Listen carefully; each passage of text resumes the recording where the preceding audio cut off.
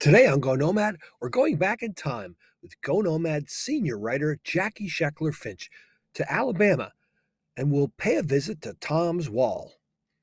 Here, Jackie explores a family history loaded with important information going back to the Trail of Tears in 1830s. She introduces us to Tom Hendrix, an Alabama resident with a long family history back before this country was founded.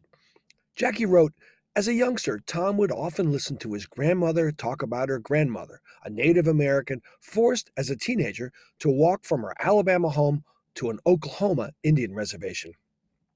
In the 1830s, Tom's great-great-grandmother was labeled number 59 and marched the 1,000-mile trail all the way from Alabama to Oklahoma, where thousands of people died. Somehow, she survived. Over 100 years later, quote, Tom said she began having a recurring dream about an Indian woman who repeatedly touched her hand to her mouth. Tom's wife, Doreen, suggested constructing a memorial wall outside of his home in Florence, Alabama.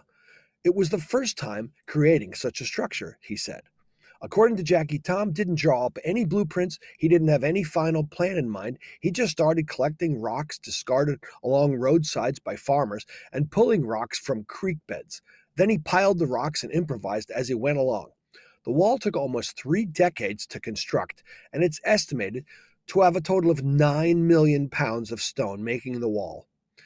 The task was laborious, as Tom says. This wall has worn out 3 trucks, 22 wheelbarrows, 2,700 pairs of gloves, 3 dogs, and 1 old man.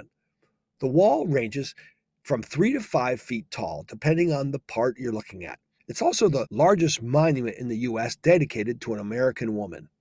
Jackie continues with Tom's historical story, explaining that Tom's displaced family member was determined to find her way back home to Alabama after walking the Trail of Tears west.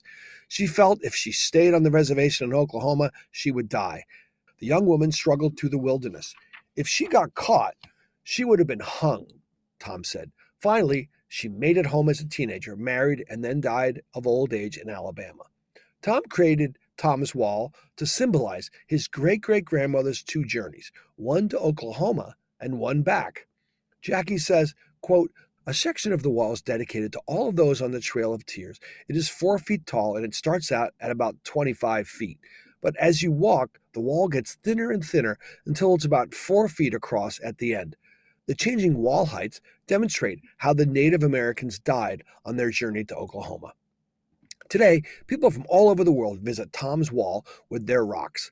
Some people send them by mail. Tom says, I have stones, all 50 states, rocks and fossils from 127 nations, territories, and islands. Many of them have special stories to tell. One person sent their heart-shaped meant to serve as their engagement ring because their fiancé could not afford a diamond. In 2000, Tom published a book about his ancestors and their journey called If Legends Fade.